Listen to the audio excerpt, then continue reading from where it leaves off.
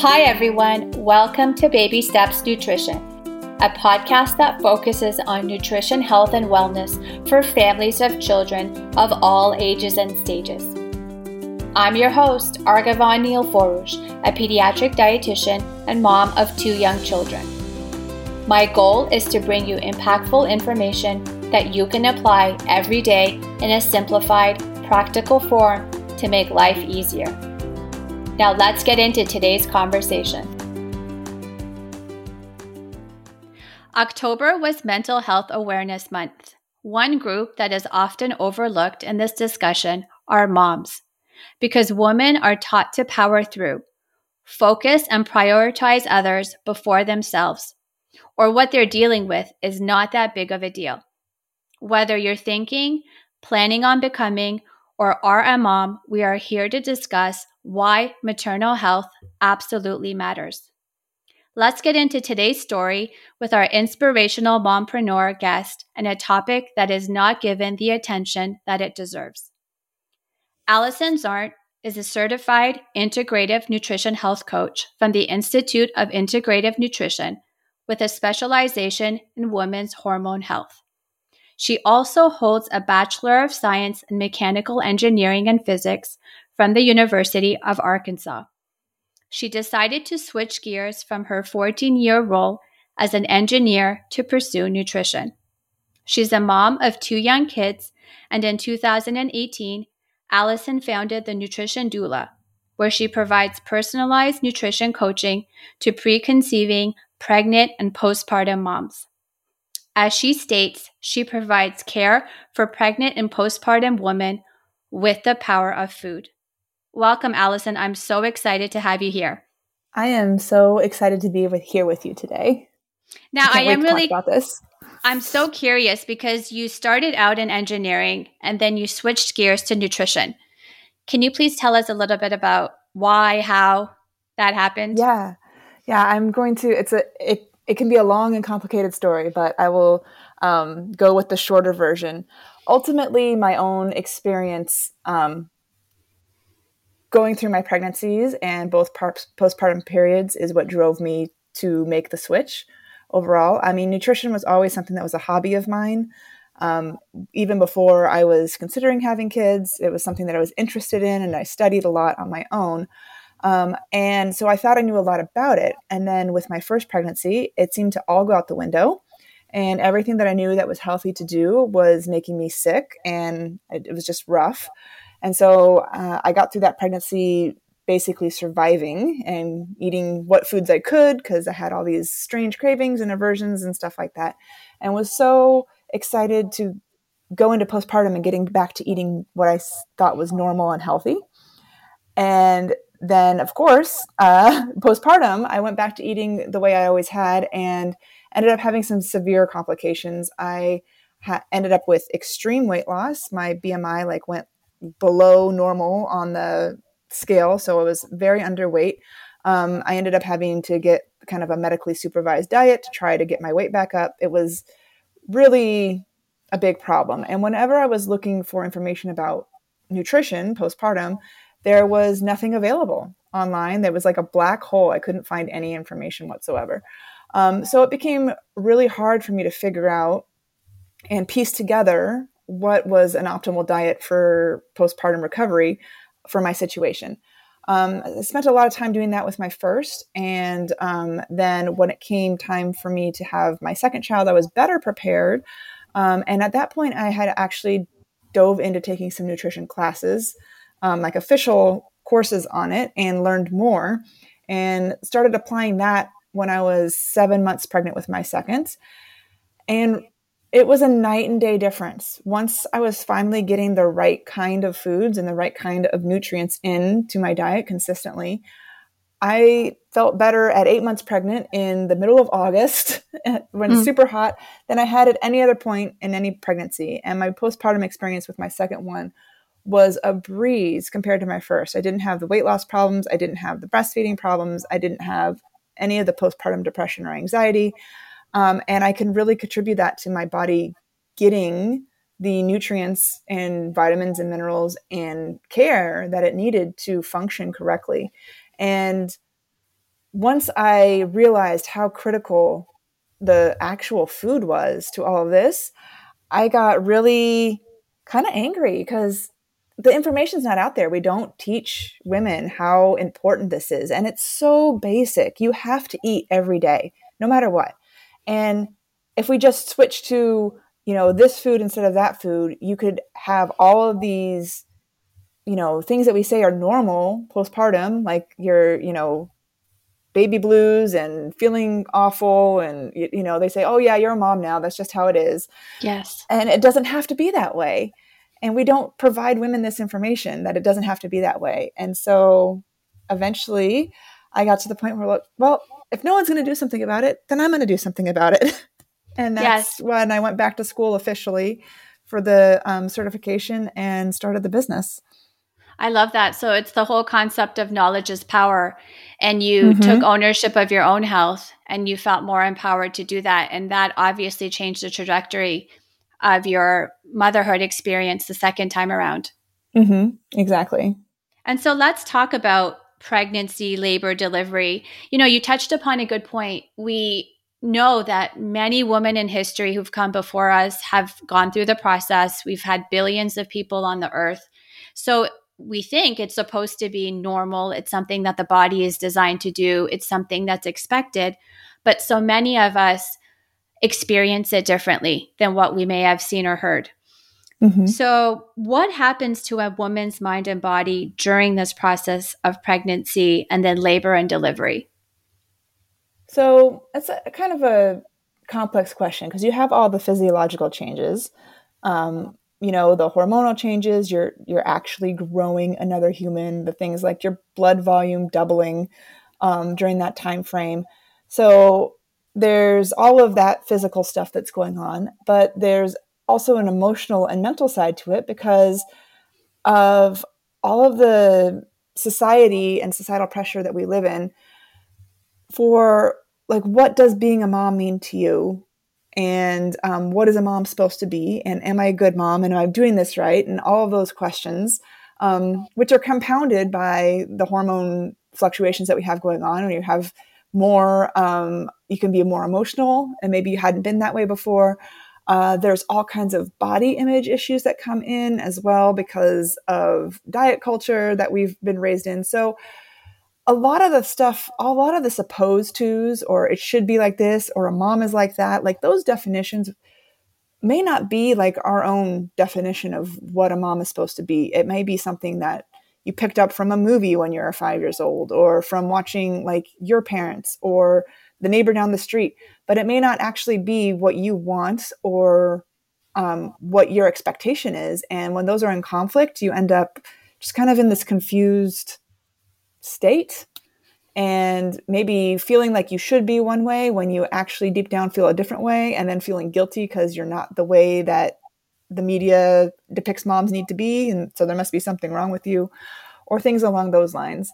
So it's really a journey of kind of coming to terms with what does it mean for you. And I don't think it stops necessarily just with pregnancy or delivery. I think it's an ongoing journey the entire time that you are a mother. Yes. And I remember when I had my first child, something that moms of older children told me is that the mom brain, you never go back to the way it was before kids. You're sort of in this permanent state. And I thought, well, that's odd. And what does that mean? But now I know exactly what that means. You're almost changed forever. Yes. It's interesting though, so let's talk about the mommy brain for a minute, because we're all told that, yes, pregnancy brain, your brain's just not working as good. And, mommy brain postpartum, and you're just never going to think as good as you could before. You're never going to be as sharp as you were before. You're always going to forget things. And this is one of those situations that where it's extremely common. It does not actually have to be normal, and proper nutrition will do a lot to reduce that symptom or even eliminate it completely. Part of the reason why we end up with this mom brain is because of sort of under eating and not getting enough nutrients in. So we can't really run both sets of hardware simultaneously. Like, your brain takes up a whole lot of energy, and growing up a baby takes a whole lot of energy, and your body's going to prioritize the baby. That's where mom brain comes in. So it's interesting because we all believe it, like, oh yeah, mommy brain's just a thing and you're going to have to deal with it for the rest of your life. But the answer is you actually don't have to deal with it if you can get the right level of nutrients and nutrition in to help your brain function better. I love that you said that and that you call food powerful, because we know that food plays such an important role in providing calories, yes, but it's also in calming or comforting us. And we know with having a baby, it's stressful, it's chaotic. Why do we crave certain foods over others, or what are our cravings telling us? So usually, typically, if we're having a craving, it's coming from one of two spots. Either our body is actually lacking in some kind of nutrient or has a need that's not being met, and the craving is a food that ends up being high in that nutrient or something. So that's why we're craving it. And the second reason is the craving could be filling an emotional gap that we have. So there's either a physiological gap or an emotional gap. So if you are craving a cupcake, for example, this is a really great example because, cupcakes, diet culture tells us those are bad foods and Yes. they're not, right? We shouldn't ever want a cupcake because that makes us a bad person, which is ridiculous. But say you're craving a cupcake, okay? You could be craving it to meet a physiological need. It could be that you didn't sleep well the night before, that you were extremely stressed the day before, that you're really, really tired, and that your body needs energy. And when your body needs energy, it's going to crave things that give it quick sources of energy. If your blood sugar has tanked and it's super low, then you're going to be craving something that's going to spike your blood sugar back as quickly as possible. So you could be craving the cupcake because your body actually wants the sugar or wants the refined flour because that is a quick source of energy. It's going to boost your glucose levels, and glucose is what your brain uses to function. So that would be a physiological need for the cupcake. The emotional side of things, it could be that you're feeling, sad, or in my case, there was times during my pregnancy where I was feeling extremely lonely. I'm here where we live. My family lives states away. My husband's family is not close to here. He was on shift work. I would be by myself a whole lot. And, and then I was craving cupcakes. And, once I dug down into the depths of all of that, I was craving those because I was lonely. And when I had the cupcake, I got a serotonin boost and I didn't feel so bad anymore. So they were like literally meeting an emotional need for me, and knowing that, like, oh yeah, I remember when we first had these cupcakes, I was with my friends, and it would make me think of like a happier time with them, and it would make the loneliness go away. So the cravings can come from either of those places. Either it's filling and satisfying an emotional need for you, or it's filling or satisfying a physiological need. Yes, and I love that you framed that from both of those perspectives, because as you said, with diet culture, there's immediate guilt, there's immediate feeling of, there's negativity associated with certain foods, and then that sometimes can spiral out of control and make things worse. But if you understand what is my body telling me? Why is it that it wants these things? You're going deeper, and then you're addressing the underlying issue, rather than, just sometimes you might think of it as a Band-Aid solution, but it's something deeper. Yeah, exactly. So in the cupcake situation, to meet those two needs without using the cupcake, not that you can't use the cupcake, but if you wanted to use something else, from the physiological side of things, we would want to start prioritizing foods, more dense carbohydrates in your diet more regularly, so that you had steady blood sugar for longer and had that energy that you need to function. And that would reduce the overall cravings for the sugary things. Or if it was coming from the emotional side of things, like in my case, the loneliness, kind of stopping and recognizing, do I really want a cupcake right now, or am I feeling lonely? And if I'm feeling lonely, is there another action that I can take that would meet that need that doesn't necessarily have to be this cupcake? Like, could I call a friend? Could I get on Zoom with somebody? Can I go out and meet somebody for coffee? Those kinds of things could fill that emotional need instead of the cupcake. So not saying that you can't fill it with a cupcake if you don't choose to, but giving yourself the choice to fill it either this way or that way is coming from a much more empowered place and a much more mindful place than just, I keep eating cupcakes and I don't know why, and I'm a bad person because I keep eating those. Yes, and we saw it with emotional eating. And when the pandemic first happened and everybody was in lockdown, we certainly saw and heard a lot of that from all across the board, children, adults. And so we now understand where that really comes from, is there was a need that needed to be filled. And so when you're home and there's food and it's abundant, it's the first thing that you're going to go to. Yeah, exactly. Now, Allison, you mentioned about the postpartum mom body. You know, we see the bounce back images all over social media. I know it drives me so crazy when I read comments and people will use words like flawless or metabolism or, you know, lucky you, this is what I've been trying. And then people really just beating themselves up over not being able to live up to that expectation. What words or advice do you have for those listeners? Because unfortunately, you know, social media has driven up this comparison and this need for perfection. Yeah, exactly. Well, first, it's invoking a very emotional response in us, right? So taking a step back and going a little bit over more to the rational side, the logical side of your brain, and recognizing that social media images are not real. They're usually doctored, right? It's a highlight reel, like reminding yourself of those instances, those things, is super important.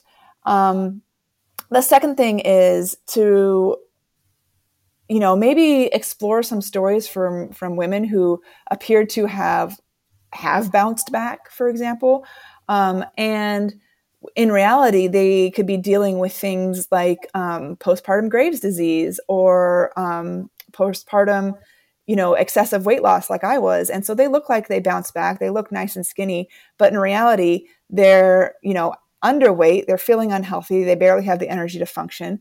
Like, it's not all rainbows and unicorns. And this is what happens when we judge somebody by the body that they're in. And we say that this body is healthy and that body is not. The actual science and data shows us that the body size and weight is not correlated with health, not at all. In fact, people who are considered by the BMI in like the overweight or obese categories actually have lower risk for health problems when it's levelized than people who are in the normal, and their risk for people who are underweight is like 6 times higher than for people who are in like the gravely obese category. So when we're idolizing these like super skinny bodies, it's backwards from like a health perspective. But that all being said, this whole bounce back thing, there's this weird thing out in society that, I mean, we talked about it like, oh yeah, women have babies and whatever, they just have the baby and they shoot it out and then they're fine. They're back to, right?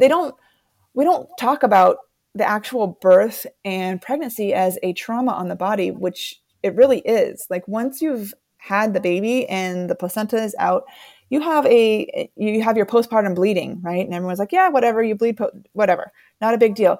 You're bleeding because there's a wound that's the size of like a grapefruit in your uterus that's open and bleeding. And could you imagine if somebody had something that was that size, an open sore that was bleeding out on their thigh? Like, how would you treat them if you could visibly see that wound?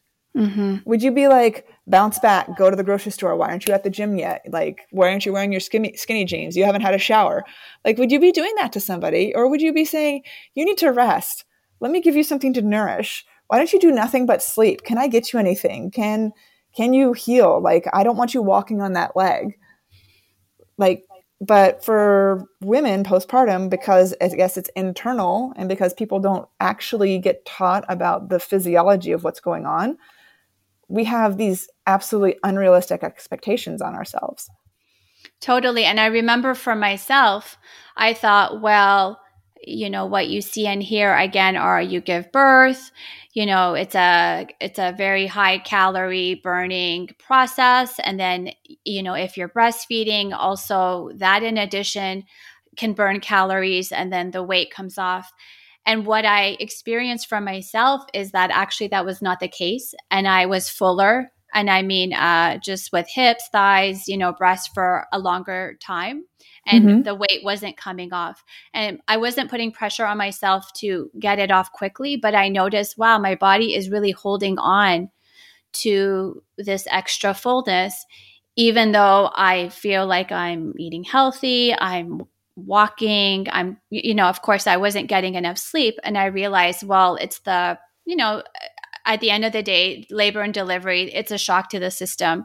Bringing home a baby is something that none of us have prepared for. The chronic sleep deprivation in itself is huge. And then, if you have a baby that's crying endlessly, so your body is constantly in that state of shock. And so I think when that happens, it's retaining all those calories. And if you're also not eating enough, your Mm-hmm. body is then thinking, oh my gosh, I'm being deprived. So you're actually going to hold on to every single calorie more than if you were well rested and if you were exercising and if you were eating healthy. Basically, if you hadn't just given, birth to a baby. Mm-hmm. And I think Yeah. those are all the things like we learned after it happened.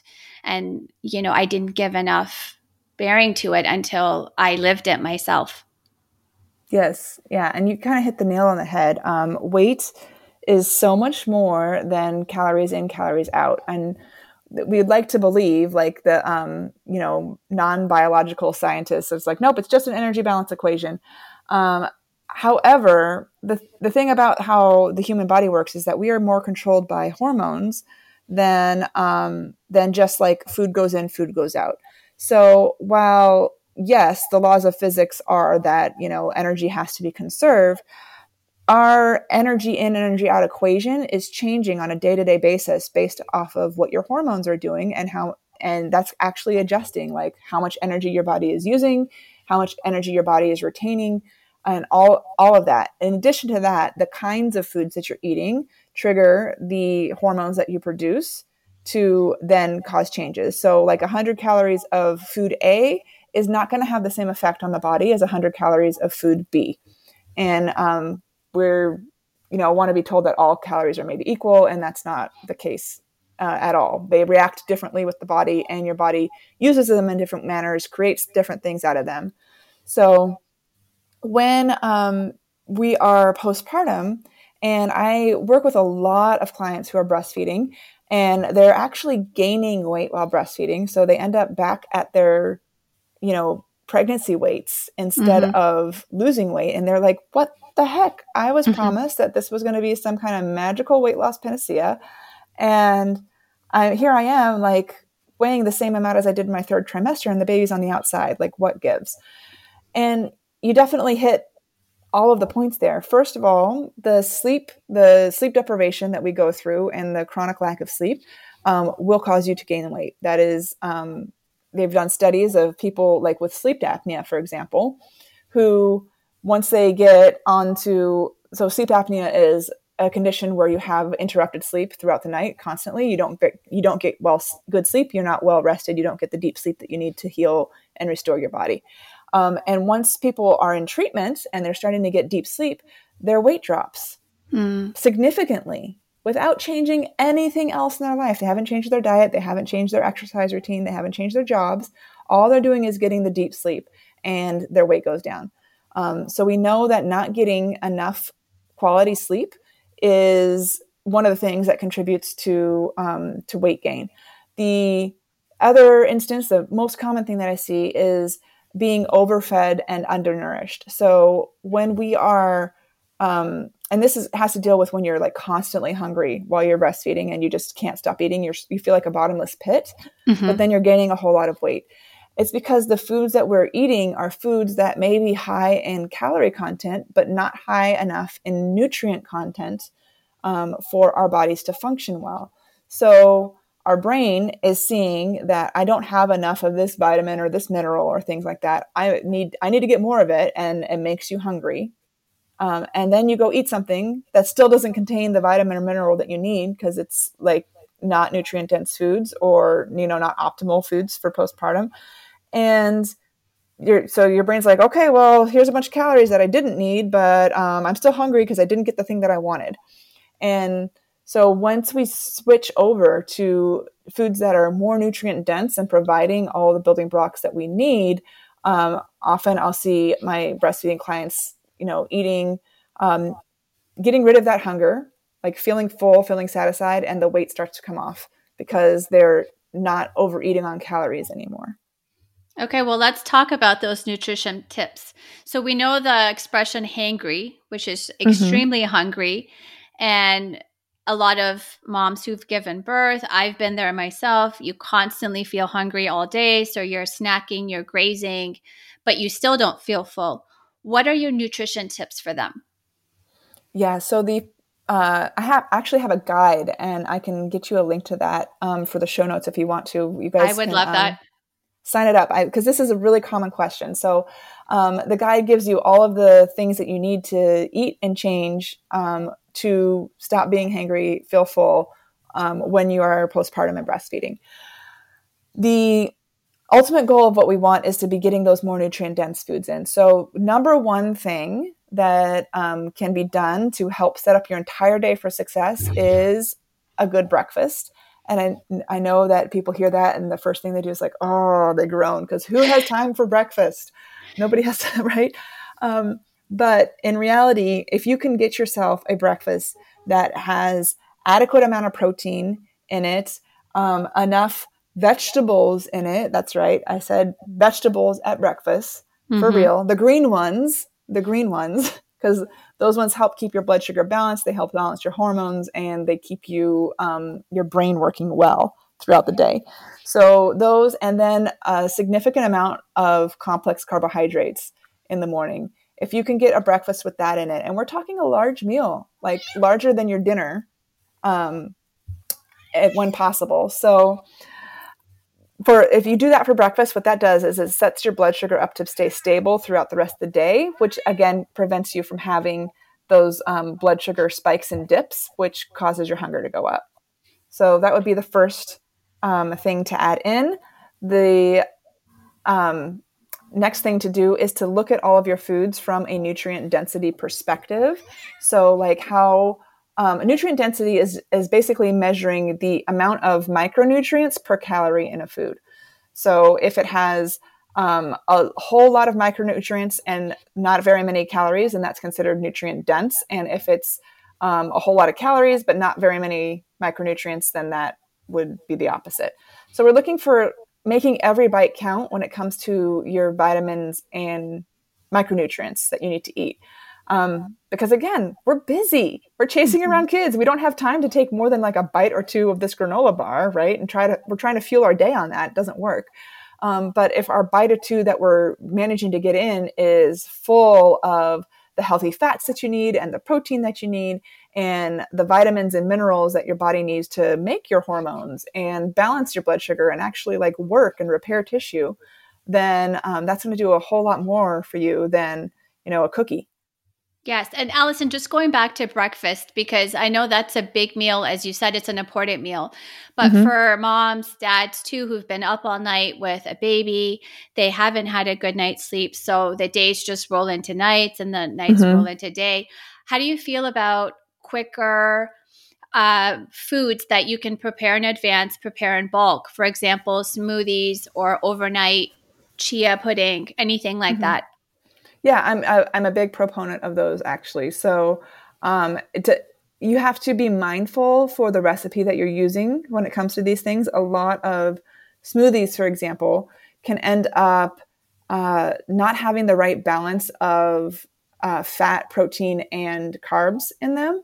And they could be heavy on like kind of the sugar, and that will cause like a blood sugar spike and crash, especially if your smoothie is made like entirely with fruit. So it just needs to be mindful that the recipe is getting you enough volume and calories and hitting the right macronutrient levels. But, with I love the chia seed puddings. I have several oatmeal recipes that we will use for like overnight oats for clients. So I'm a big proponent of preparing things in advance for breakfast for that reason, because sitting down and actually cooking all of that in the morning is a lot. If you're trying to get the vegetables in at breakfast, which, is my big push, I would guess, what my clients typically will do is we'll roast like your 2 pounds of vegetables on a Sunday night and pre-portion them in Tupperwares. And then in the morning, it's just pull one out and zap it. So it's just as fast as a smoothie to get that component in. So there's ways to do it with the meal prepping so that you can, not have to be a personal chef in the morning while your baby's hungry and you haven't showered and all of that stuff.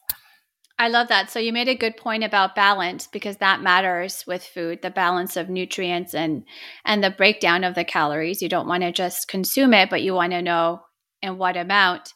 And then I love that you brought up meal preparation. That's something that's often overlooked, underestimated. And those who've gotten into a regular routine say it's life-changing. Mm-hmm. So do you have tips for the busy moms, the tired moms and dads in terms of meal prepping? So you said pick a day of the week. Yeah. Actually, in my programs, whether you do like a membership program or one-on-one program, I teach a meal planning method, which it's amazing and super fast. So my first thing for meal prepping is you need to have the plan before you do the prepping. Because what happens if you go into just, I'm going to prep a bunch of meals without having a plan in advance, it becomes sort of chaotic and takes a long time. Mm-hmm. So meal plan first, and that often does a whole lot to kind of inform you for what needs to be prepared and what doesn't, and how you can do it quickly or not quickly. But from once you have the plan and kind of know what you need to do, then it really depends on what works best for your family. Some families can spend like an hour or 2 hours on a Sunday, cut everything up, portion it all into like the different containers, and the whole week's worth of meals done, and it's great. Some families can't spend that much time because they have, a fussy baby or just too busy of a schedule, but they can spend, 15 minutes every night to prep something for the next morning. So it really depends on your personal family situation. And that's one of the things that I work exclusively with clients on is how are we going to get this? We know that we need to prep, but how are we going to make prep work for you and your lifestyle so you can stick to it? Because if I'm like, yeah, everybody needs to prep for 2 hours on Sunday, and you try it, but it doesn't work for your lifestyle, and after a week or 2 weeks or 3 weeks, you're going to just not be able to do it anymore, and then feel like, oh, well, I'm a failure because I can't do this. And no, you're not a failure. The plan's a failure for you because it's not the right plan for you. Mm-hmm. So it's, there's a lot of different methods that we can use, and it really depends on who's available for that. Yeah. And what your time looks like. And with meal preparation, I hear two things. So it's either, oh, it's just so overwhelming. I know the value of it. I'd love to do it, but it just sounds like there's just too much involved. So then they're back to the daily grind and, the survival from day to day. And then I also hear people who get really excited. They get all the new containers, they get all the recipes, and then they gain momentum for like a week or two. And then the excitement dies off. And then they go back to, oh, what's for dinner? Or what am I doing today? Or I'm hungry. And then they just grab whatever is available. Mm-hmm. Yeah, there's nothing worse than having done all this meal prep on Sunday and then something happens on Thursday and you don't eat the prepped food and you end up throwing it out. Oh, it's the worst. So that's exactly why we have to come up with kind of the solution that works mostly for your family. Yes. Especially when you're giving so much. As you said, nutrition is fuel. So you have to take care of yourself first, put on your oxygen mask first before you can take care of someone else. Mm-hmm, exactly. Which actually brings me to the concept of this village. So historically, and in an ideal world, we would all have a village to help raise our children. But we know that all over the world, especially in developed countries, this does not exist for so many moms and dads. How have you seen this shift impact the newer generation of parents? And I know we're part of that generation for sure. Mm-hmm. It's, I feel like it's been really lonely and isolating. Those are the two Mm-hmm. words that come to mind. And but at the same time, I'm really proud of like I would say the millennial moms and basically this generation, because we're finally talking about it and Mm-hmm. saying that, hey, it's not okay. This is not okay. Like, I'm struggling, you're struggling, we're all struggling. Like, we're not going to hide behind this 1950s housewife, imagery, and admit that this is hard and that we're kind of all in this together. So Mm-hmm. seeing a little bit of, online villages pop up, neighborhood villages pop up, like between friends and things along those lines. That's always amazing when we can do that. Um, and I think the other part about, kind of losing that sort of ancestral village piece is things like exactly what I teach. Things like the nutrition used to be built into the fabric of how we did things. And the mom was able to recover, and people brought the right kinds of foods for her to recover and Yes. took their shifts with the baby and all of that. And now all of that's gone. And that's why we're seeing an increase in stuff like postpartum depression and anxiety, and why it's so much harder now than it used to be. It's this generational knowledge about, which foods to eat postpartum has sort of disappeared, and that level of care has sort of disappeared because it's just never been seen as something important. I feel like it was, the invisible workload that was being carried by women throughout history for how to birth and care for other women. And in the last, 50 to 100 years, we've just industrialized and lost a lot of that. And it was never really prioritized or woven into modern medicine, society, that kind of thing. So that's one of my biggest goals, is to start bringing it back. Yes. And you said something so important. And that's one of the things that I wanted to talk about on this episode. Or you said postpartum depression. And that happened, as you say, or is happening because a lot of people don't have the village and then everything else that comes from that. Can you tell our listeners what the differences between postpartum blues and postpartum depression are? And when would you suggest a new mom seek professional support? Yeah. So I'm going to answer this with the preface that I am not a psychologist. And so this is coming from just me as one mom to another. Mm-hmm. Um, the baby blues the that you get from right after birth, where you kind of have that drop in progesterone that happens when you deliver the placenta, and you're just kind of like, whoa, that period um, shouldn't be very long. We're talking like a week, maybe two. And if you were wondering, maybe not everybody feels this way, or if you're wondering, like, maybe I wonder if I could be depressed, or if you're sitting there saying, like, why do I feel like an alien in my body? Like, who is this controlling my mind because it's not me? Mm-hmm. If any of those thoughts go through your mind, then you need to talk with your OB or your doctor as soon as possible, because those are all signs that you have something more going on than the baby blues. And so you're going to need a medical professional to diagnose it, but never ever say like that, oh, I feel like a crazy person, but like all new moms must be crazy because that's what they say online. So I guess I'm going to suffer through it. Like, if the question has risen in your mind, like even a little inkling of maybe something's not quite right, then please bring it up. Yes. And I think it's important to highlight that it is a hormonal imbalance or shift, and it has nothing to do with not being capable or having low tolerance or not having skills equipped to be a mom, but it just something is happening inside your body and it's affecting your mind. And that's not something you should be handling on your own. Yes, yeah. Like, get the support that you deserve. You deserve the support. You deserve to be able to feel normal. You deserve to be able to function.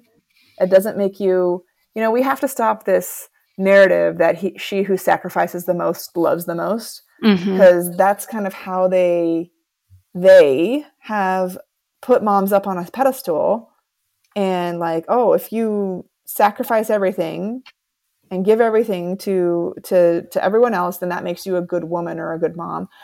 And that's bullshit. Mm-hmm. You deserve to be cared for just as much as your children do. Yes. I love that you said that. Allison, what is the nutrition doula philosophy? So overall, it's that we can do incredible things to care for ourselves through the power of just real food, actual food that you can get in the grocery store, that you can pronounce and that you know how to cook, can do wonders for caring for yourself and making your transition into motherhood easier. You don't need these fancy supplements. You don't need these shakes. You don't need any of that other stuff. And by just making small, very small, simple changes, you can have huge impact in your quality of life, in the way that you're feeling, in the way that you show up as the mom and the wife and the friend and whatever that you want to be in your life. And it can all be done really through what you are eating. Mm-hmm. And it doesn't have to be hard. That's exactly my philosophy too, Allison. Hence, baby steps. Mm-hmm. Celebrate the small wins, and small actually goes a long way too. Yes, it's really the only way to get there. That's my philosophy with coaching so many women. I have seen over and over again that whenever we try to make something that's a big change, it doesn't work, and it's the baby steps that really have the biggest impact over time. Yes, perfectly said. Allison, how could our listeners find out more about you and your practice? Well, they can visit my website, which is thenutritiondoula.com, or find me on Instagram. I'm very active on there. My account is @thenutritiondoula. I also have a Facebook group, which if you find me on Instagram and go through the links in my bio, it will get you over to that group as well. Or send me an email. Perfect. And I will include all of those information plus your recommended resources in the show notes so that they're easily accessible for our listeners. Okay, that would be amazing. Allison, thank you for being here to speak on a topic that so many moms have experienced, yet it is not widely talked about.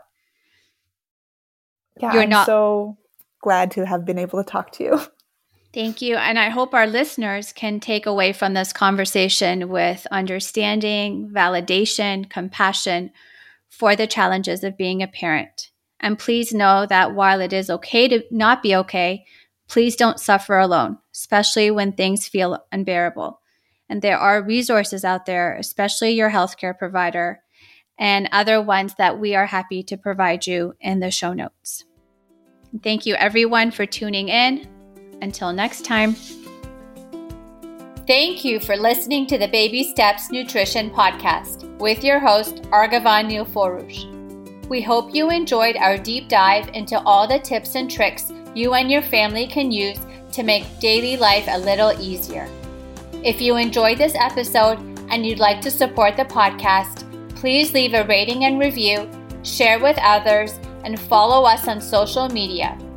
Instagram, Facebook, and Twitter @Baby Steps Nutrition Podcast. As always, you can head over to babystepsnutrition.com to sign up for our email list, as well as check out all the links and resources in the show notes. See you next time. Tune in. Feel great.